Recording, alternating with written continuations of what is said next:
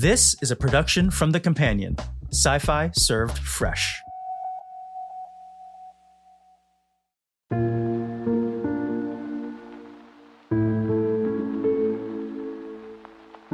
You're listening to The Companion's audio articles. I'm Rebecca Davis. I have loved Frank Herbert's Dune since I first tore through it in a marathon reading over mere days in college. I will be the first to admit that Baron Harkonnen's identity as a gay man and what that meant by the author highlighting it was lost on me back then. I knew I was repulsed by him, and to think back and consider if his status as a queer character had anything to do with how I thought about him troubles me today. Especially now, firmly rooted in a queer identity of my own, I often second-guess my fan status when it comes to Dune. It's a tricky idea that we often deal with when works of the past are painted in the colors of a more diverse and inclusive present. Bessie Yule does a phenomenal job of breaking down the levels of homophobia found in Dune, from the author's history in the original book, through his legacy in the expanded Dune universe, and into the film adaptations by Lynch and Villeneuve. Take a listen and decide for yourself where you stand. I will go ahead and issue a standard spoiler warning for anyone who hasn't read or seen Dune and or its sequels. In addition, I'd like to issue a fairly strong content warning. This article deals with subjects of homophobia, rape, incest, and murder. Listen with caution. Herbert's Homophobia, Baron Harkonnen and Queer Menace by Bessie Yule. An incestuous pedophile is originally written, we explore the homophobic legacy of Dune's queer-coded Baron Vladimir Harkonnen. When Denis Villeneuve's new Dune adaptation arrived in cinemas, fans of Frank Herbert's massively influential sci-fi series were impatient to see how their favorite characters had been interpreted for the screen this time around. Timothée Chalamet would be taking on the role of the young Messiah figure Paul Atreides. Zendaya would be playing the desert-dwelling Chani, and Stellan Skarsgård had inherited the complicated legacy of a classic queer-coded villain, the Baron Vladimir Harkonnen. When the original novel was written in the 1960s, it reflected issues like environmentalism with a prescient and progressive lens. Through Herbert's comprehensive world-building, he raised intelligent questions about how to live within an ecosystem and deal with natural resources, even if his characters happen to be facing huge sandworms at the same time. But Dune had a blind spot when it came to another burgeoning movement, the underground fight for gay liberation that would emerge after the Stonewall riots in 1969. This time, little of Herbert's more unpleasant characterization made it to the screen, but in the novel, Baron Harkonnen, an incestuous pedophile, is the only gay character in the series. And everything about the Baron is designed to be as repulsive as possible to a contemporary reader, so that he would be singled out as the most cartoonishly villainous character out of the book's antagonists. His physical appearance is described as grossly and immensely fat, with suspensors under his robes to actually hold up his flesh, making him yet another fat villain demonized for their weight. Herbert contrasts the Baron's large body with the young and lithe slave boys that he lusts after and exploits, in order to further drive home the horror of him using his immense power over them. Baron Harkonnen and his sinister sex life. Even from the Baron's first appearance, the author doesn't shy away from portraying his attraction to boys. When his conversation turns to our hero Paul, who is heir to the Atreides family, he considers the idea of sending an assassin after the teenager. But the lad has such a sweet young body, the Baron muses, before accepting that he is too dangerous to survive. Later, after murdering a doctor who had defected to his side and watching his guards dying from a poisonous gas attack, the remorseless villain requests a distraction. "I'll be in my sleeping chambers," the Baron casually tells a guardsman. "Bring me that young fellow we bought on Gaumont, the one with the lovely eyes. Drug him well, I don't feel like wrestling." The implication that the Baron regularly drugs young slave boys to avoid a fight can hardly be brushed aside. Herbert has established that his queer antagonist is a rapist, fixated on sexually assaulting youthful and beautiful boys. And at the end of the chapter, the Baron observes that the one with the lovely eyes resembles Paul, which establishes that he poses a sexual threat to the young protagonist as well. That choice of words is also later repeated when he reflects on his young nephew Fade's future as a leader, making it clear exactly what the Baron would like to do with him. He'll learn, and such a lovely body. Really a lovely body, the villain thinks to himself. He had already noticed his nephew's lips, the full and pouting look of them, in their first scene together, revealing to the audience that this monster is not only a predator, but an incestuous one. Feyd attempts to use his knowledge of the Baron's sexual proclivities for his own gain when he tries to assassinate his uncle by hiding a poisoned needle in the thigh of a young slave boy. Although the attempt fails, the fact that Feyd knew his uncle would try to put a hand on the slave's thigh is telling. The Baron's sexuality is clearly an open secret amongst the Harkonnens, as he reluctantly admits in the same scene. When his nephew asks why he hasn't ever obtained one of the Bene Gesserit women for himself, given their superhuman abilities, the Baron snaps, "You know my tastes." This single portrayal of homosexuality combines predatory stereotypes, incestuous desires, and body shaming. As it turns out, these uncomfortable tropes probably reflected Herbert's own views. Frank Herbert's homophobia. Although he's mostly avoided the kind of publicity that has dogged fellow sci-fi writer Orson Scott Card, whose hysterical rants against gay marriage are infamous, Herbert's political beliefs definitely leaned towards the right wing. As his son Brian recalled in the biography Dreamer of Dune, he actually worked for several Republicans over the years. Before he was known worldwide for his science fiction, the author earned his keep by writing speeches and creating publicity for the campaigns of conservative candidates. He even worked for Oregon Senator Guy Cordon, who was a fervent Joseph McCarthy supporter. And Herbert's opinions led to a distant, complicated relationship with his other son, Bruce. The brothers had a difficult childhood, raised by a man who would rig them up to a lie detector machine whenever they were in trouble and punish them regardless of the result. Bruce would grow up to be a gay photographer and activist who participated in ACT UP marches after he moved to the queer scene in San Francisco. According to Brian, their parents were not at all pleased by this information and wished that he had never chosen that lifestyle. Their relationship remained difficult even during the dying days of Bruce's mother, who was reportedly troubled by him exposing himself to grave dangers in the gay community. Herbert, who shared similar concerns, told his son not to visit his mother on her deathbed. Bruce knew how his family felt about his homosexuality and never fully made up with Herbert. Although both sons outlived their father, they went on to very different paths. Brian inherited the Dune series and still runs the estate, whereas Bruce eventually died of AIDS. This quiet family tragedy reflects that although Herbert may have been a hero to countless young sci-fi fans around the globe, he represented a slightly more complicated figure to his own children. Sadly, the author's attitude towards gay men reflected the era he was born in and seemingly alienated him from Bruce. Homophobia in David Lynch's Dune. The 1984 David Lynch adaptation didn't fix the original novel's stereotypes, but instead updated it for a new decade. In his book, Hollywood from Vietnam to Reagan and Beyond, film critic Robin Wood accused Dune of being, quote, the most obscenely homophobic film I have ever seen, thanks to its antagonist and one scene in particular. Lynch was coming off his two early hits, Eraserhead and The Elephant Man, which featured both surreal and disturbing imagery, so he decided to leave his own stamp on this adaptation too. In a moment that traumatized a generation of young viewers, David Lynch demonstrated what kind of monster the Baron truly was.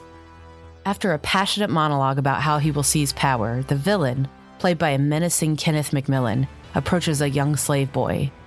He then rips out his heart plug, a gruesome device invented for the movie that seems to keep slaves in line through the constant threat of death.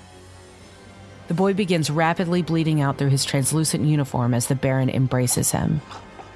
Blood sprays across the wall as the music swells. Other Harkonnen men watch voyeuristically during the act. Some are reluctant, some are impassive, and others are interested.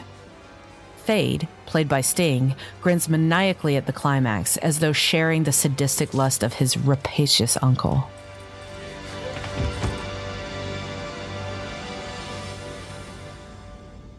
In this scene, Lynch also frames the Baron as another classic trope of sexual threat, the vampire, which has been associated with seduction and homoeroticism since Lord Byron provided inspiration for John Polidori's novella, The Vampire, in 1819.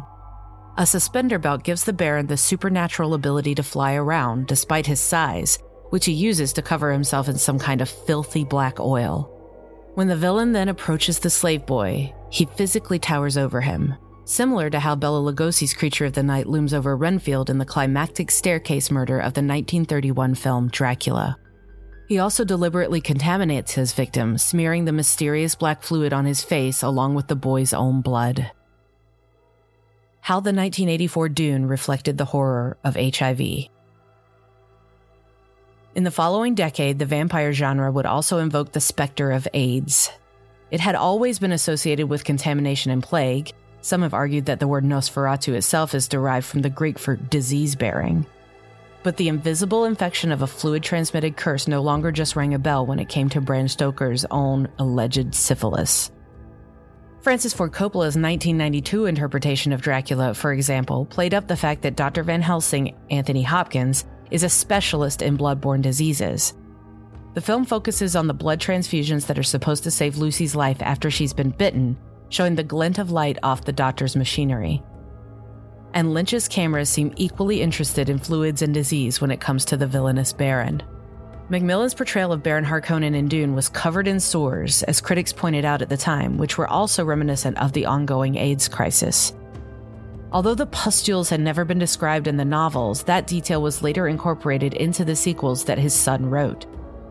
Lynch's film had started shooting in 1983, the same year that the World Health Organization held its first meeting officially addressing how AIDS was spreading across the globe. The New York Times also devoted a front-page piece to the epidemic for the first time, declaring, "Health Chief calls AIDS battle #1 priority."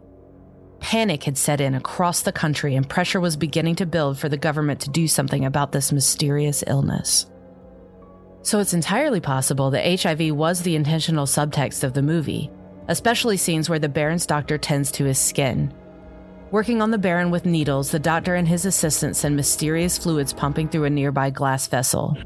You are so beautiful, my Baron. Your skin, love to me. Your diseases lovingly cared for all eternity. He promises the leader with slavish affection.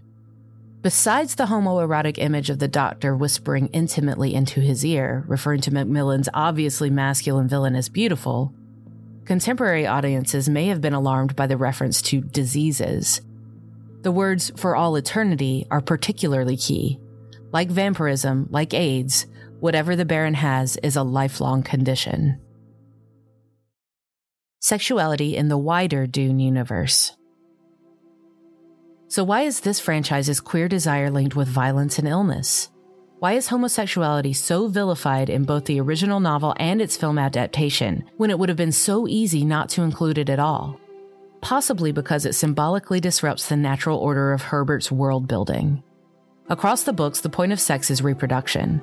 We return again and again to the problem of inheritance, as indicated by the titles given to Baron Harkonnen, Duke Leto, Count Fenrig, and Lady Jessica. The aristocratic hierarchy of the planets harks back to monarchies of a different era and rulers that had inherited their claim to absolute power. Paul specifically is the result of a breeding program planned for centuries by the Bene Gesserit and their secret abilities. The all-female order had interfered in political situations and maneuvered genetic outcomes so that the Atreides line would produce an heir who would advance the human race. Paul turned out to be this Kwisatz Haderach, a son capable of expanding his mind to achieve extraordinary powers. And later, the primary outcome of Paul's connection with the Fremen concubine Chani isn't romance. The most important consequence is that they have a son who inherits his father's crucial genetic material. Gay men cannot produce children or advance any bloodlines in the universe of Dune, so therefore any sex they have is automatically portrayed as wasteful and immoral. Homosexuality is also connected in Dune's universe to violent subjugation. He who controls the spice controls the universe, the Baron famously spits in the 1984 film. And absolute conquest is his motivation, whether he is casually molesting and murdering a slave boy or plotting the elimination of the Atreides family. Herbert's depiction of his sexuality could represent another facet of that despotic personality, as part of his larger motivation to consume and overwhelm. The Baron may not have any interest in women sexually or politically because he doesn't see them as an equal who is worthy of being defeated. The politics of Frank Herbert's Dune sequels. The homophobic assumption that gay men are all predators applies to the wider world of the Dune books as well. In a later novel, God Emperor of Dune, Paul's descendant Leto has turned himself into a godlike sandworm figure who must sacrifice himself for the good of the universe. And in his infinite wisdom, this Christ-like figure only allows women in his army out of the fear that an all-male military force would descend into predatory behavior. The Lord Leto says that when it was denied an external enemy, the all-male army always turned against its own population. Always. The character Moneo reports, imparting the beliefs of the powerful Atreides successor. He says that the all-male army has a strong tendency towards homosexual activities. After another character objects to this theory, Moneo blames adolescent attitudes for creating an atmosphere that encourages both gay experimentation and sadism. The homosexual, latent or otherwise, who maintains that condition for reasons which could be purely psychological, tends to indulge in pain-causing behavior, seeking it for himself and inflicting it upon others, Herbert writes through this mouthpiece, adding the justification that according to Lord Leto, this, quote, goes back to the testing behavior in the prehistoric pack. Moneo also later casually claims that gay men are naturally the berserkers of last resort in battle, which is how they can be useful to an army. This is the same kind of pseudoscience that has historically been used to demonize homosexuality as a mental illness, justifying conversion therapy and depicting gay men as an existential threat to society. Then again, that power-hungry tyranny applies to the world order of the whole series. The lords and ladies and barons exist within a social hierarchy that looks a lot like old-fashioned feudalism, ruled over by one supreme emperor who delegates power to certain powerful families. Those families may wrestle for power among themselves, planning assassinations and arranging political marriages, but they ultimately fall in line. One of the heroes of this book suggests that this class system is the best social form for a civilization stretching across different planets. In order to keep humanity going, another character explains, the species requires the ancient human demand for a strict hierarchy where every person knows his place. But is Herbert himself actually advocating for a political system like this? Queer origins and shades of gray. There are no straightforward answers in the universe of Dune. Its moral ambiguity is one reason why fans love it so much. Even our supposed hero Paul later kicks off a brutal 12-year jihad to enforce the Fremen way of life on the rest of the known universe, sacrificing billions of lives. And Paul's heterosexuality isn't quite as fixed as his strapping young chosen one characterization might suggest. Becoming the Kwisatz Haderach requires him to open his mind to both male and female consciousness, which creates quite a potent metaphor for transgender and non-binary identity. The Atreides heir is also largely based on Lawrence of Arabia, a desert explorer whose own sexuality has been the subject of debate for decades. In his biography, Brian Herbert wrote that his father had read extensively about T.E. Lawrence and the mythology surrounding him, how the British explorer became a messianic figure to the Arab forces he led in a fight for independence against the Turks, his assimilation to the harsh desert environment, and his writings about the people he encountered. Lawrence's life clearly influenced the journey of Paul in Dune, the heir to a great family who joins the Fremen people, a resourceful and religious desert tribe based on the Bedouin, and leads them to victory against oppressive occupying forces. As other critics have pointed out, it's the original white savior narrative. But Lawrence didn't fall in love with a local woman mirroring Paul's relationship with Chani. Instead, he formed a close connection to Dahum, or Salid Ahmed, a water boy who taught Lawrence how to speak Arabic and later moved in with him as a companion. After Ahmed died of typhoid, the Englishman left a mysterious dedication in his book, The Seven Pillars of Wisdom, to S.A., which most historians now interpret as a tribute to his young friend. I loved you. So I drew these tides of men into my hands and wrote my will across the sky and stars to earn you freedom. That seven-pillared worthy house that your eyes might be shining for me when we came, the adventurer wrote, hinting that his entire motivation behind joining the Arab forces might have been his love for Ahmed. Where do we go from here? So in a sense, queerness was baked into Dune from the moment Herbert started thinking it up. Science fiction in the 1960s wasn't overflowing with representation, so this was yet another way that Dune separated itself from its contemporaries. But for any LGBTQ+ fans of the franchise, the Baron's villainy is a tough conundrum. It would perhaps be easier to swallow if there were any other queer characters populating the planets of Herbert's imagination, but sadly, there doesn't seem to be a real demand for any gay bars on Arrakis or Caladan. And there's never been a real attempt to explore the entire spectrum of sexuality in any of the adaptations, the 1984 David Lynch film, the miniseries from 2000, or the new Villeneuve epic. Although this movie might have cut the overtly predatory elements of Stellan Skarsgård's bald, gravel-voiced Baron Harkonnen, there's no sign of any LGBTQ+ representation in the new movies at all. Arguably, if we want to give the great work of science fiction the full adaptation it deserves, we should address Herbert's complicated view of sexuality and interrogate his homophobic preconceptions rather than shying away from them. After all, fear is the mind killer.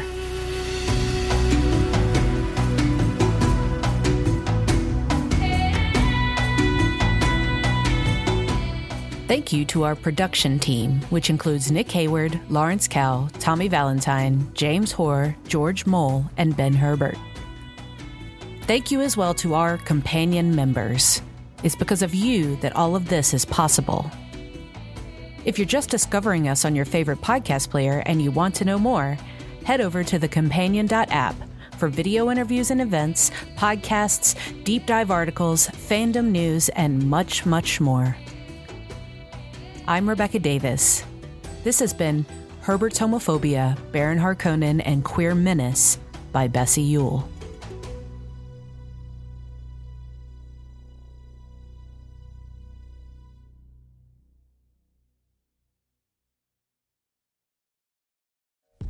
Hi there.